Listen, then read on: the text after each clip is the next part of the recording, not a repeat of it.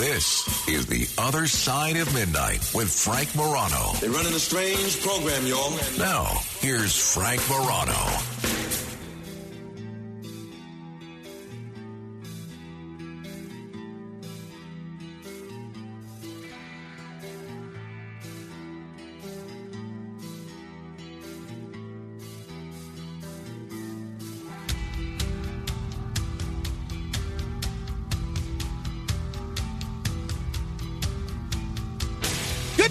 Everyone, this is The Other Side of Midnight. I'm Frank Morano. It's no secret I have a great interest in the world of what we used to call UFOs. Now we call them UAPs, unexplained aerial phenomenon.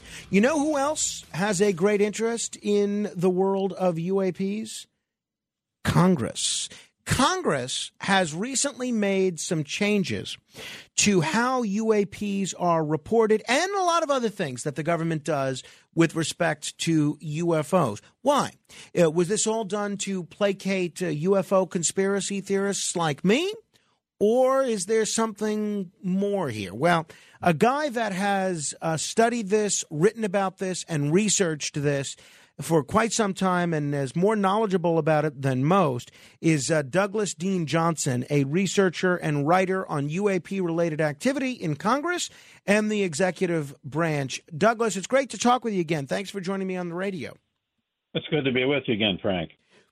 Remind us, Douglas, what sparked your initial interest in this subject? How long have you been following this? Well, Frank, my interest goes back to the 1960s when I was in high school. I'm 71 years old now. It's been intermittent. There were long periods when I pretty much tuned it out because there didn't seem to be much new happening. I had certain convictions on the matter. But in the last 5 years or so, I've been able to turn a lot of attention to it again.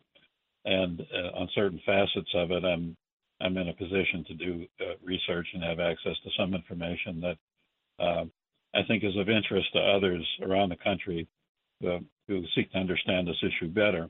In particular, I've been paying a lot of attention to what Congress is doing on this matter, some of the activity within the federal executive branch, but also some of the claims being widely disseminated through popular culture, through videos, podcasts, and so forth, and how they sync with the reality that I see on the ground.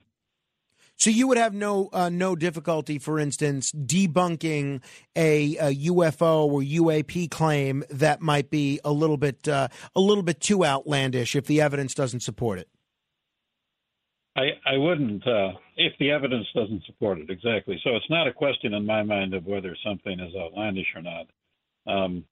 There's a philosopher who said, or a British biologist actually, about 100 years ago, that the universe is not only stranger than we imagine, but stranger than we can imagine.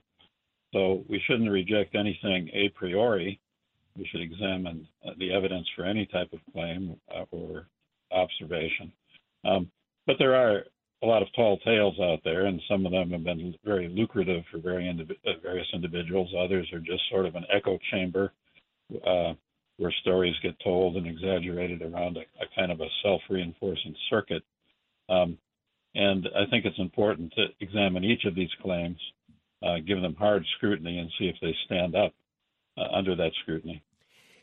Before we discuss what Congress has done recently, do you believe, based on your research, that there's credible evidence to suggest that there have been UAP sightings over the years in the United States, for instance? Well, certainly there have been observations, and in my view, back to the 1940s at least, to the World War II era, and many during the 1950s and 60s, by competent observers of devices doing things that were not in our inventory or the inventory of any other nation on the earth. And my own conclusion is that although there may be many causes of these observations, there may be many points of origin, that some of these reflect devices that we did not make. Now, there are obviously a lot of people who are not persuaded. They don't find this type of observational evidence sufficient. And I am all for having a more methodical approach with hard data, instruments, and the very serious resources brought to bear on this problem, or this issue that's been with us for at least 70 years. One of the UFO stories that has gotten a lot of traction, especially in recent years, is the subject of a Netflix documentary. We talked about it on the radio. I spoke with the director of this documentary, Jeremy Corbell, about this. Has been the allegations about Bob Lazar. Bob Lazar is someone that claims to have worked at Area 51, and he has made a lot of claims about what he saw at Area 51, including this one back in 1989. This is a clip courtesy of KLAS-TV. They had a poster, and it looked like a commercial poster almost, like it was lithographed, and you could buy it at a Kmart or something. But they were all over the place, and it had the disc that I coined the term the sport model, was lifted off the ground about 3 feet at Area S4 on the dry lake there, and the caption on the bottom said, "They're here." And those are just all over the place. Later, he got to see the real thing. When I was let in, it was the first time I saw the sport model in the hangar sitting down, and I was told they could have walked me in the front door, but they purposely wanted to walk me by it. I was told not to say anything and just keep my eyes forward and walk past the disc into the office area. And I did, and as we went by it, I just kind of stuck my hands on it just to run it alongside the thing, and that was about the smallest time. After that, I got to see it actually lift off the ground and operate. But you also, in between that, you saw more than one. Yeah. The hangars are all connected together, and there are large bay doors between each one. And there were 9 total that I saw, each one being different. Like they had the assortment pack. Based on your research, Douglas, what do you make of the story of Bob Lazar? Because it has gotten so much attention and so much traction. Well, I'm glad you asked. I have spent many hundreds of hours looking into this particular claim because it has been so widely disseminated. And in this, there was pioneering research done very early on by a man named Tom Mahood, who looked into this story. He had excellent local sources, and his material is still available on the internet. And I would commend to anybody with an interest in this case his article, Bob Lazar from the Perspective of 2018, which is easily Googled up. But to summarize, this is an example of a tall tale which has been very lucrative for some people, but each element of it, when subjected to a measure of critical scrutiny, collapses. That Bob Lazar, in summary, claimed to have been hired as a senior scientist for this ultra-secret program that had, in 1989, and at least a decade earlier, by his story, 9 intact captive alien spacecraft, at least one of which they were flying around. And he claimed to have personally discovered the secret of propulsion of these craft, which was an alien isotope, a heavy isotope of the element 115, which had the power to defeat gravity and also churn out power like the sun, this isotope. He went to local broadcaster George Knapp and persuaded Knapp of this story. Then Knapp put it out on TV, and it became a thing. Now, the real story, which emerged under investigation, is that this was a recently bankrupt high school graduate. He did not have 2 master's degrees from MIT and Caltech, as he claimed. He had a high school degree. He had some measure of technical skill and had worked as a low-level technician at Los Alamos, and I think briefly on the Nellis base, but not in any high-security area. He had been involved in a number of dubious enterprises before going to Knapp with his story. And he made a lot of claims, including claims which were checkable, like his educational background, which turned out to be totally fictitious. He was not any kind of a scientist. He claimed to have a sample of this superpowered isotope that defeats gravity. That claim has been maintained now for 33 years. I saw an interview with George Knapp promoting it just this past summer, on a podcast. So here we have a guy who claims to have proof positive of alien technology and visitation, but the time has never been ripe to show it to anybody. Never to have a televised press conference where he hands out slivers of it to 3 or 4 independent laboratories under the television lights to absolutely prove alien visitation and also, of course, prove his story. No, the time is never ripe. So this is a gullibility test. Why these people call out for disclosure from the government. They think the government has big secrets. Maybe the government does. But here's a guy who claims to have actual physical proof, a superpowered alien isotope, but he won't show it to you. That's a gullibility test. And yet millions of people have been presented with a very cleaned up version of this story. They don't know all the contradictions that have been polished off the story by George Knapp and others over the years. And so it's a thing and a very lucrative enterprise. This is an impedance to actual serious investigation of this phenomena. It's one of the things that's deterred government agencies and serious scientists.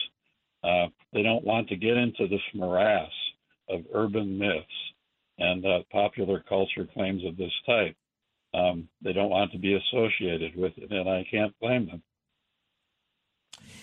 So why would Bob Lazar, for instance, be sticking with this and pushing this if there are so many verifiable holes in his story? What does he have to gain from this? Fame, money? Well, early on, he made very strenuous. That's one of the things you hear from the Bob Lazar promoters. He's not profited from this. Right. That's one of the things that has been told to me by some of the Bob Lazar promoters. This is nonsense. Okay, there's documented records. I've published it and others. In the early days, he made strenuous efforts. He had a bidding war for the movie rights to his story, which was won by New Line Pictures in 1991, I think. This is all spread on the record. Anybody can look it up, but it's not part of the Knapp Corbell narrative. It's not in their so-called documentary. That's a polished version. And after he'd ridden this for a while, and I mean, there was more. He had his own UFO radio show for a while. He licensed a model of the scout craft with Tester. There was a lot of monetary stuff, but after he'd sort of milked it for a while, he went on to the next thing, which was running an illegal brothel in Las Vegas. I mean, there are legal brothels in Nevada, but this wasn't one. He set this up and cut holes in the wall to shoot pictures and so forth, and he was caught, arrested, and convicted of a felony. This was like a year after the Knapp revelation. And there's a whole story on that, which is fully documented. And there's much more. He's had a number of run-ins with the law since then. We don't have time to go into all of that. So this is not the story people have been presented with. Right, no, certainly not. But it's all provable, and anybody, I mean, no congressional staffer, for example, is going to let his boss get within a mile of this because it's clearly bogus.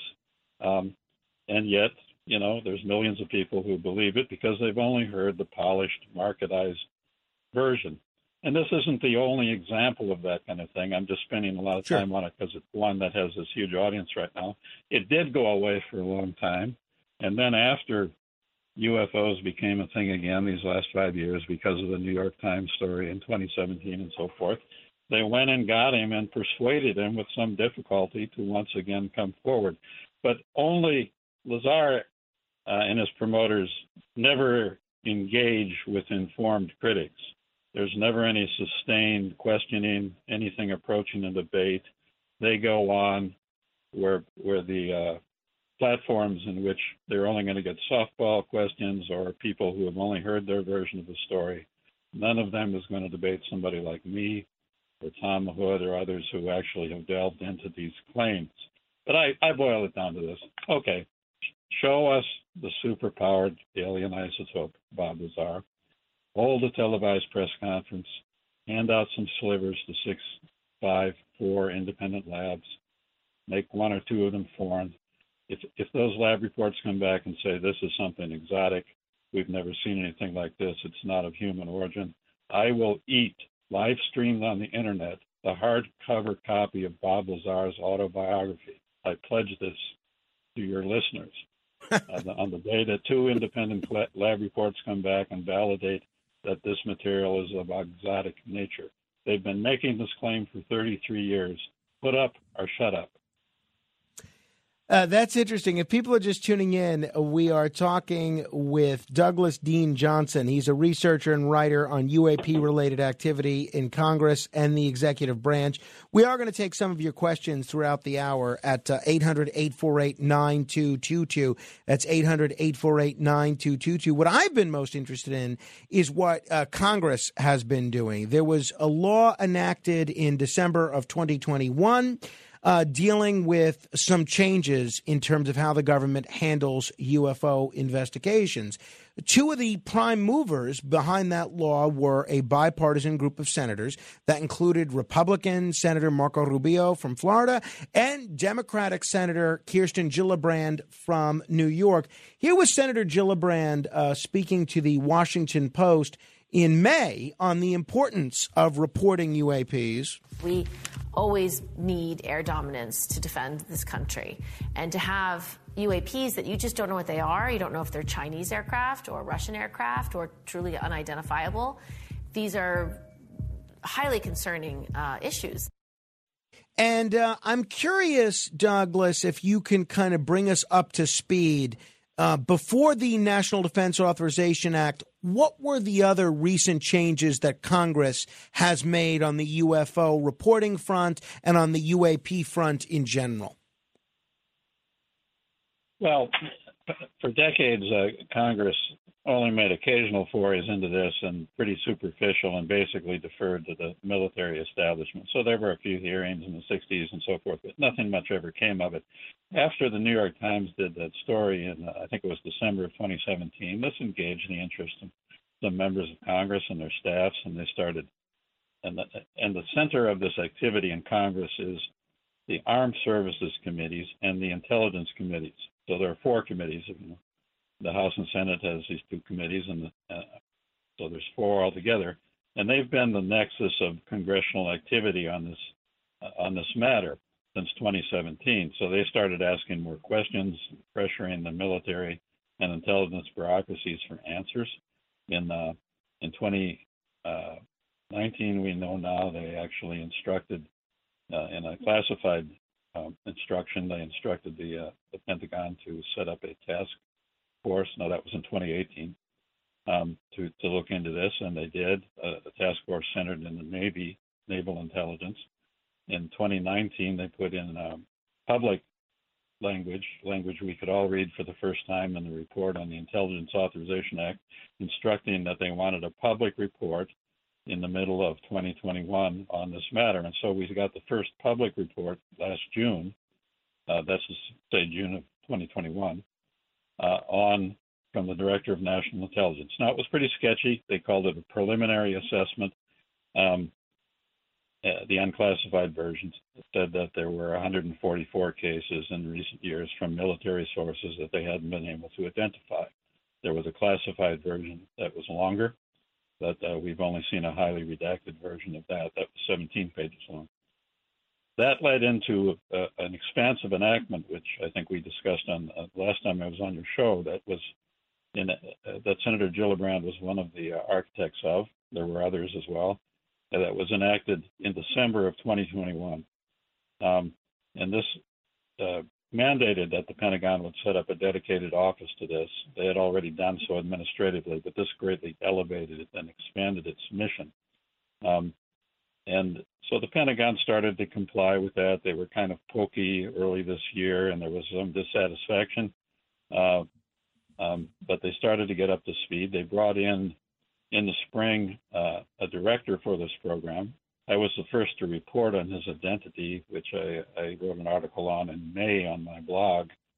And what's the blog, by the way, if people want to check that out?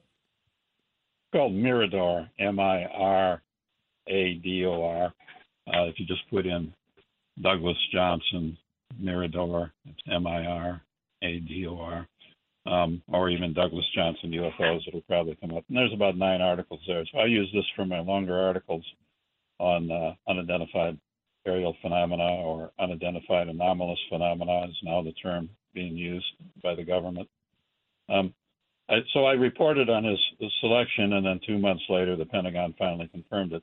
And he has quite an impressive resume. He is a career intelligence officer, but also a scientist who has, scores of scientific papers. He's a physicist, and he's also what they call a level 3 government manager, which means he's a program manager. So he's run some big enterprises in different intelligence agencies, Stratcom, Spacecom, and so forth. He's well acquainted with the government security components, intelligence components, and he, as I understand it, volunteered for this, and that may have surprised some people because here's somebody in mid-career who's got a very distinguished resume and chooses to take it on this controversial matter, which it's no secret there's substantial lack of enthusiasm, to say the least, among some components of the military and intelligence bureaucracies for this subject matter.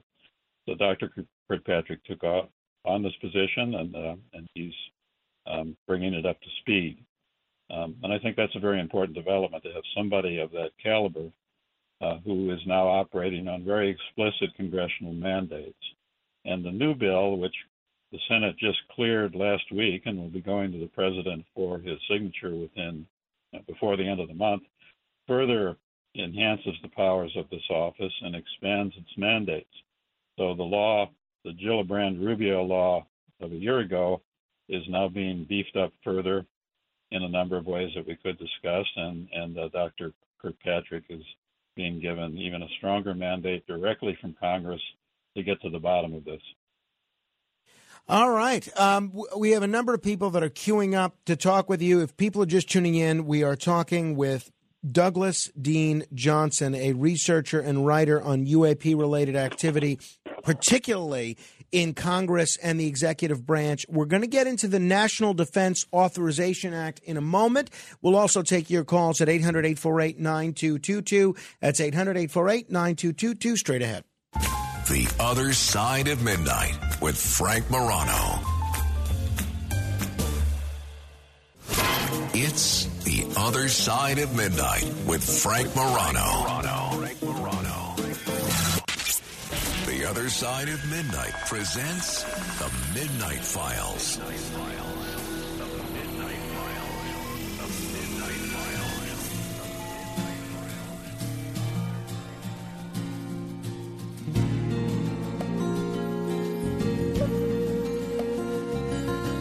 Midnight in the desert, shooting stars across the sky.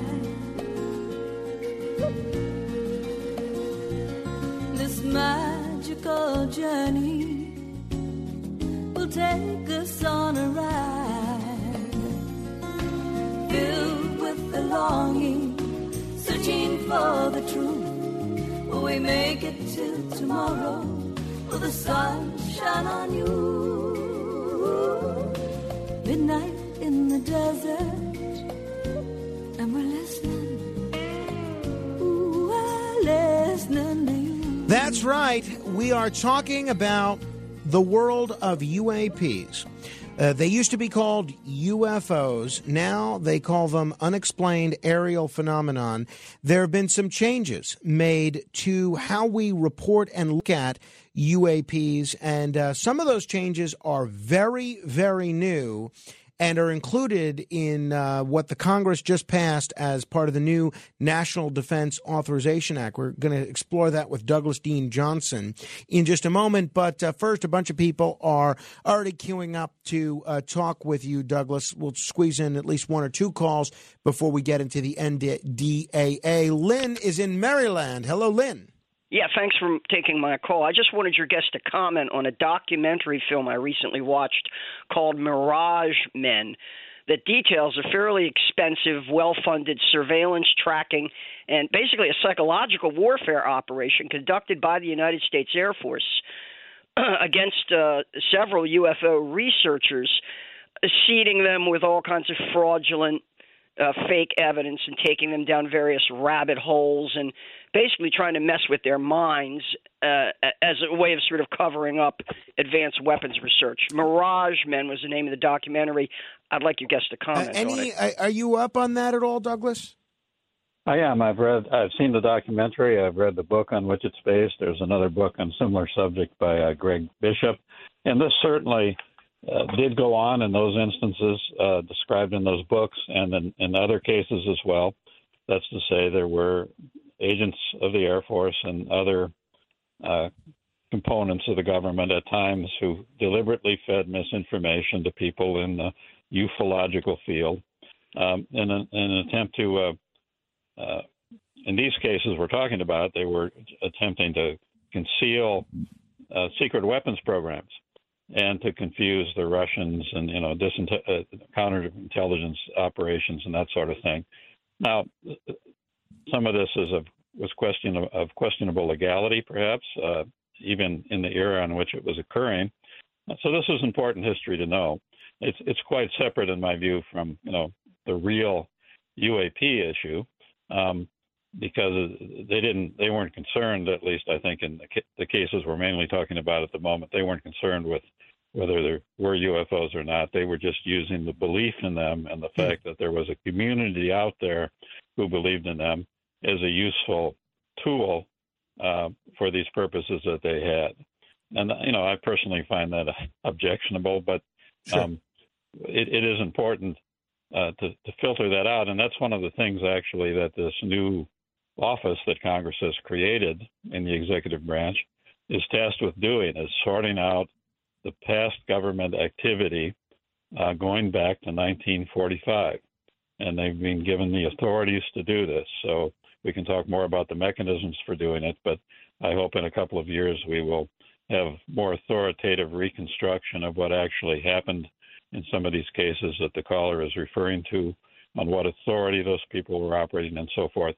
But then that's should be kind of set aside. I mean, because that's not what we're really trying to get to the bottom of. Sure. We want to know about the real thing. Right. Okay. So let's talk about the real thing. The National Defense Authorization Act, I think most Americans have an understanding that it deals with defense spending and things of that nature.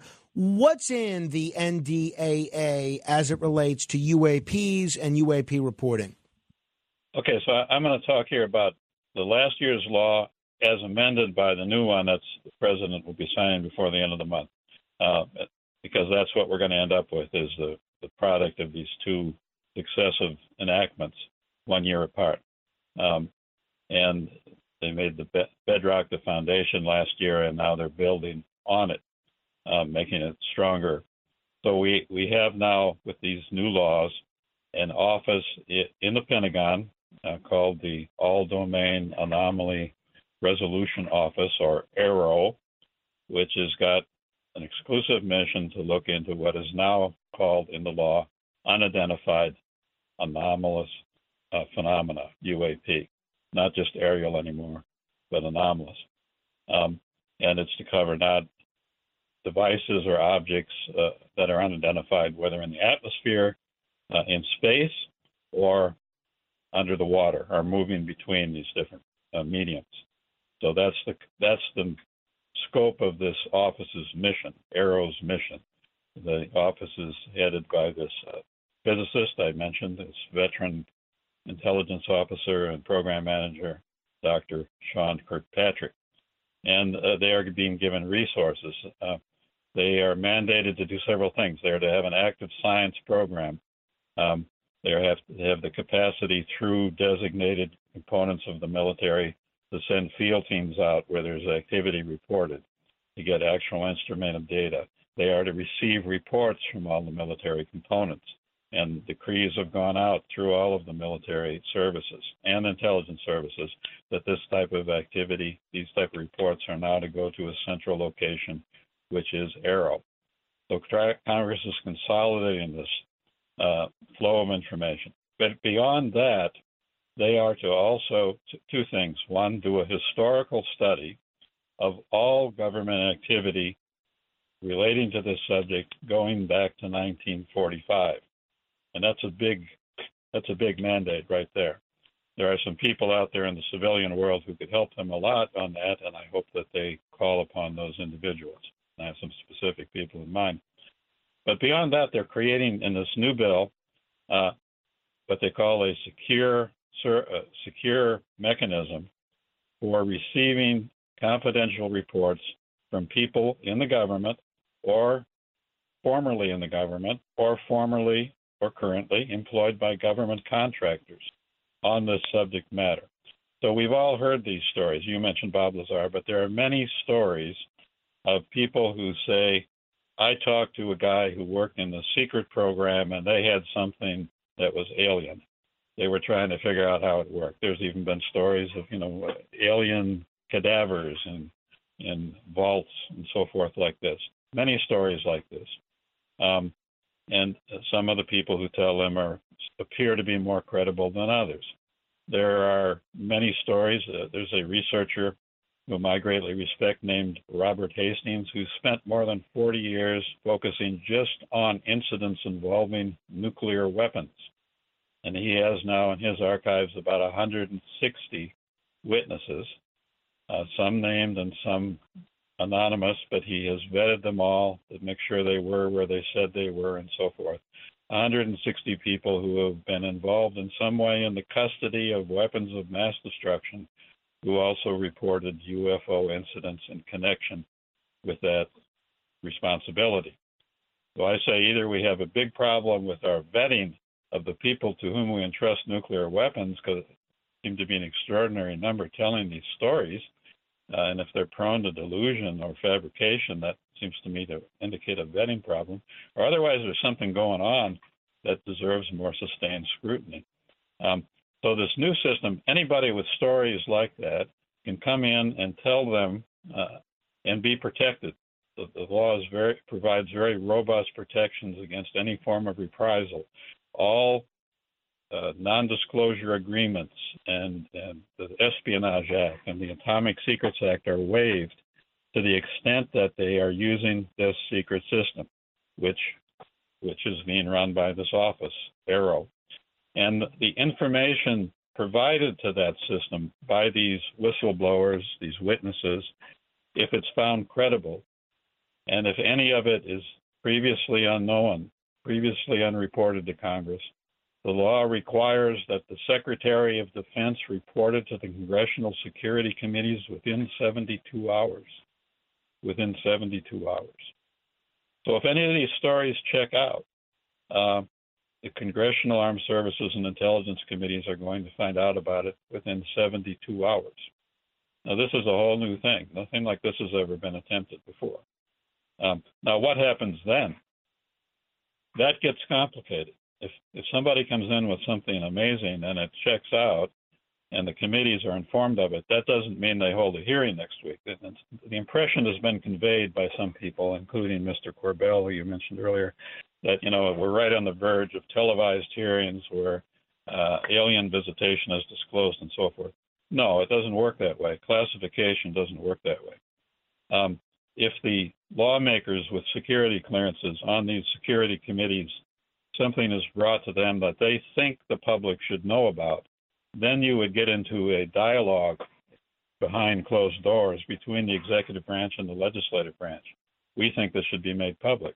Well, if the executive branch doesn't think it should be made public, they're the ones who run classification for the most part. And there has never been a case, as far as I can find, in which the Congress has declassified something over the active, sustained objection of a president. When they disagree, they come to a negotiated settlement. So we're talking way down the road now here on hypotheticals. But this is a marathon. It's not a sprint. And it is very important that Congress is bearing down on this, and that they are in a methodical way creating mechanisms and mandates and legal authorities here, and making their will clear. And if they keep that up, we'll get to the bottom at least of some of this stuff. Some people think there's some archive in the government or some control group where they know everything about this. I'm skeptical of that, but if so, it's going to come out.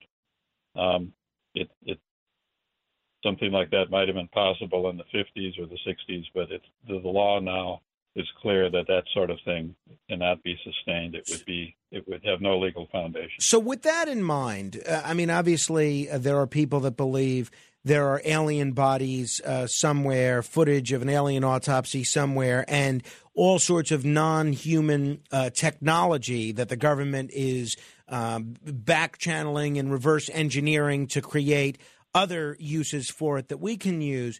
If that stuff does exist, will these new reporting procedures, these new whistleblower procedures that Congress has adopted, will that result in sort of a publicly disclosed smoking gun about this kind of thing? Well, so it's what I just said. If there's this mechanism, if witnesses come in with credible evidence, that must be passed on quickly to the congressional committees, but it's still classified, presumably. Mm-hmm. If it's not classified, then it's just up to the lawmakers if they think this is credible enough. It's right for public disclosure. But presumably, it would be under some kind of classification. And again, you require the executive branch's cooperation, which ultimately means the president. The president is at the top of the classification system. In addition to that, these laws give the Aero director himself expansive authority to knock on any door and to get answers on this subject. And he is mandated to, if there's any case in which he is denied access to information related to this subject, he is mandated to inform the Congressional Security Committees, the Intelligence Committee, the Armed Services Committee chairman and ranking minority members that he has been denied access to X, Y, or Z. So there are two mechanisms. He can actively go and seek it if he gets a tip or information tells him to look a certain place. And there's this reporting mechanism for private individuals or government employees, former employees, to come in. But that's voluntary. So one thing that's important now is people who think they have that kind of information, but who have been told that you can never talk about this, they will have signed a non-disclosure agreement, who have been warned by their commanding officer, never speak of this. That doesn't apply anymore. Not on this subject, not if they use the new system, which will shortly be in place. They're protected. It's prohibited for their employer, any government contractor, to take any adverse action against them based on using the system. So it's important that people come forward. Now, I expect in some cases, Frank, what you're going to hear are excuses. It's not good enough. Mm-hmm. They could still, if they would have done one more thing, then I would do it. Because some people like to tell stories, but in the end, they don't want to subject those stories to any real serious scrutiny. And so, don't expect to see Bob Lazar going in and being interviewed by the government UFO office, because his story doesn't stand up even under amateur scrutiny. But there are others who may be sincere, but who your caller mentioned, perhaps somebody was misled. They thought they were working for a secret UFO program, but actually it was a secret government weapons program, and that was just the cover story they were told. So that would quickly come out because they will be able to check these claims. But if something is brought to them that really and I should have said by way of preface, Frank, there are reporting requirements now in law that have grown up since the 1970s, and they now cover every kind of secret program, must be reported to certain members of Congress. Not to Congress, in general, but to the select groups of leaders of the Intelligence and Armed Services Committees and the top congressional leadership in the House and Senate. There is no kind of secret program that does not have to be reported to one of these select groups of lawmakers. And I am confident, I have satisfied myself, that there has never been any kind of UFO program reported to any of them. So there isn't any secret program out there that Congress has been informed of relating to UFOs. And in fact, the top Pentagon intelligence officer, Ronald Moultrie, was asked about this in public hearing last May before the House Intelligence Subcommittee, and he also said there weren't any programs that he was aware of since the Harry Reid program of 2010. So anything that comes in where somebody says provides credible evidence that some component of the government, a government contractor, has an alien artifact or something they don't understand that may be of alien origin. That's new. That has never been reported to Congress and must be within 72 hours under this new law. That's pretty interesting and pretty exciting. Talking with Douglas Dean Johnson about this whole NDAA. Let me ask you about something called the Davis-Wilson notes. I have to confess this was something that I was pretty much unfamiliar with until Congress held their UAP hearing, the House Intelligence Subcommittee hearing, back in May. Here is Congressman Mike Gallagher pressing Pentagon officials on this Davis-Wilson memo. This is from May of 2022. And then finally, are you aware of a document that appeared around 2019, sometimes called the Admiral Wilson memo or EW Notes memo? I am not. You're not. Are you trying? I'm not personally aware of that. Okay. This is a document in which, again, I'm not commenting on the veracity. I was hoping you would help me with that, in which the former head of DIA claims to have had a conversation with the Dr. Eric Wilson and claims to have sort of been made aware of certain contractors or DoD programs that he tried to get fuller access to and was denied access to. So you're not aware of that? I'm not aware, Congressman. In my 10 seconds remaining, then, I guess I just would ask, Mr. Chairman, unanimous consent to enter that memo into the record. Without objection. Thank you, Mr. Chairman. Appreciate it. Douglas, what is that? What's he talking about? What is this Davis-Wilson memo? So Eric Davis is a scientist who has worked in a number of government programs and works now for a federal contractor called the Aerospace Corporation. And this document purports to be notes that he wrote in 2002, I believe it was, based on a conversation he purportedly had with Thomas Wilson, who had then just recently left position as director of the Defense Intelligence Agency. Now, it's disputed whether, that's actually what it is, but that's what it purports to be, and it leaked out of the estate of the astronaut Edgar Mitchell. I was quite interested in it when it came to public light in 2019, and there's still a lot of interest in it in the ufological community. The Admiral Wilson has denied that any such meeting or conversation ever took place. Eric Davis, the purported author of the notes, does not publicly comment on the matter. But it's the kind of thing, it's the kind of story that this new system could get to the bottom of if people will participate in it. Participation is voluntary. I mean, they're not going to drag people in. But it's the kind of thing where it should be possible to get to the bottom of if people will come in and speak under the protections of this new system that Congress is creating. The basic story is that this retired DIA director said he had tried to find the secret UFO programs, and he bumped into one, but they wouldn't let him all the way in. But they did tell him they had an artifact not made by man, that they couldn't figure out how it worked. And there's a lot of problems with this story, but it's very detailed. And because there are two real individuals, named who are still alive, it's of interest to a lot of people. But we don't have any answers on it. And even if the conversation did take place, and even if it was really retired Admiral Wilson who Eric Davis talked to, was the story real? I mean, your caller a little while ago talked about cases in which government officials did deliberately interject misinformation into the UFO community for various purposes that they thought legitimate. So you have to entertain the possibility it may have been a case like that. We just don't know, or at least I don't know. I've got serious questions about the story, but it's the kind of story that this new system ought to be able to unravel if people will cooperate. If they don't cooperate, then I have to question, what their priorities are, I guess.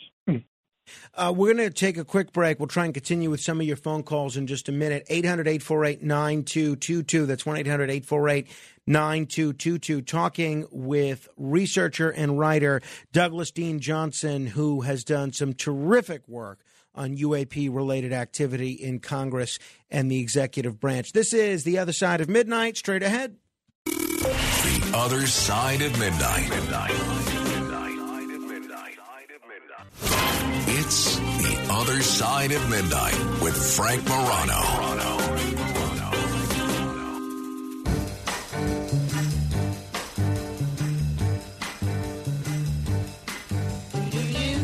I'm coming home, baby, now. I'm coming home now, right away. I'm coming home, baby, now. I'm sorry now I ever went away.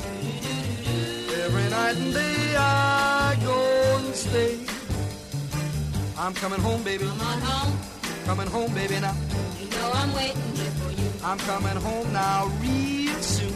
Coming Home Baby by the Velvet Fog himself, the great Mel Torme, whose son, by the way, Tracy Torme, is one of the great science fiction writers of all time.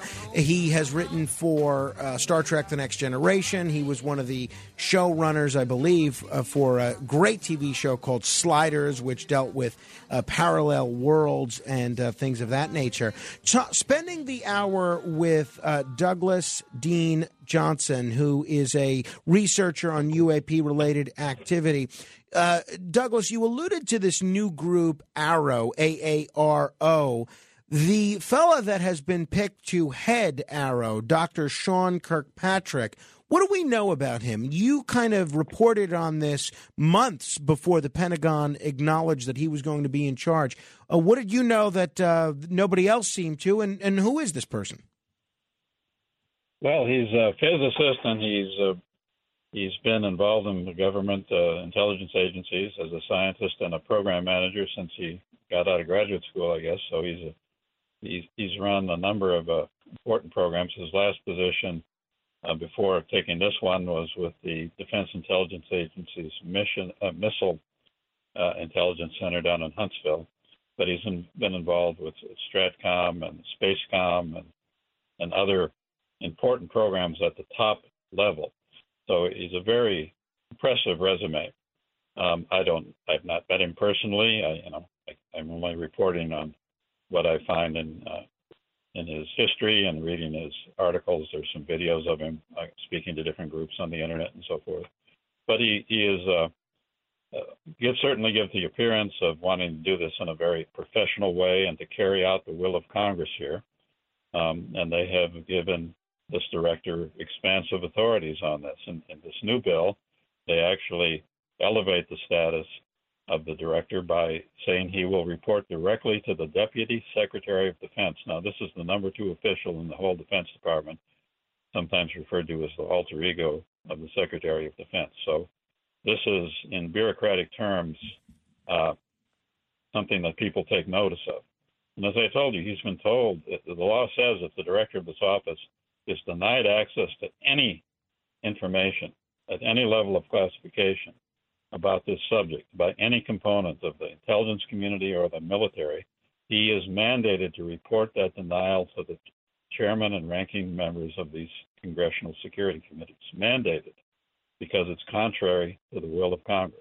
They want this office, this director, to have everything, not just everything that is known now, but they want these agencies to go back and dig through their archives and provide everything that they can find on this subject. And people think that all of this is in one place and that somebody in the government knows everything. I'm skeptical of this, but there's probably a lot of stuff that's been buried and forgotten that could be found if there's an active search for it, and that's what they're going to undertake. Let me squeeze in at least one more call here. Bob is in Yonkers. Bob, what's your question? Thank you, Frank. I'd like to ask your guest, is the Roswell incident true or false? And is the government holding back any alien bodies? Well, these are the kind of questions we hope this new system gets to the bottom of. I don't know. That something odd happened at Roswell, that's for sure, in 1947. But there are so many layers of storytelling on top of it now that it's hard to extract the original event from the tales that have been told. But it's certainly, there's enough smoke there that I think it needs to receive sustained scrutiny from the new office. Many of the witnesses or claimed witnesses to the early days are now deceased. But if there are people in programs who have worked in programs, whether in the government or contractors, who claim to have seen material from this event that was of exotic nature, then they should come forward to this new system so that information can be brought to the attention of the congressional committees and that stuff can be brought to light. So we don't know. Some of the stories that have been told about Roswell clearly do not check out, but I think it's certainly there's enough there to warrant very serious, sustained scrutiny and investigation. What do you think is next for the UFO disclosure movement? What's next, either from a media perspective, a public policy perspective? What can we expect Congress to do? What's the next step in this whole thing? Well, very shortly, we're going to get a second report from the Director of National Intelligence because the law mandates an annual unclassified report. I mentioned earlier the first one, which was kind of pretty sketchy in June of 2021. But now they're supposed to produce a much more detailed report. It was actually due on October 31st, so we're about 2 months overdue. But we've been told that it will be out by the end of the month. So we'll be picking through that and seeing this will be unclassified. Congress, the security committees will get a classified version, which will be more detailed. That should happen before the end of the month. Douglas, I really want to thank you for being so generous with your time. I want to encourage folks to check out your blog. I've learned a lot from reading your reporting on this. I'll look forward to our next conversation. And I hope they'll check out my Twitter account as well at Dean Johnson. That's 2 Ds, DEAN Johnson. That's right. If you want to comment on any portion of our conversation, give me a call, 800-848-9222. Your influence counts, so use it.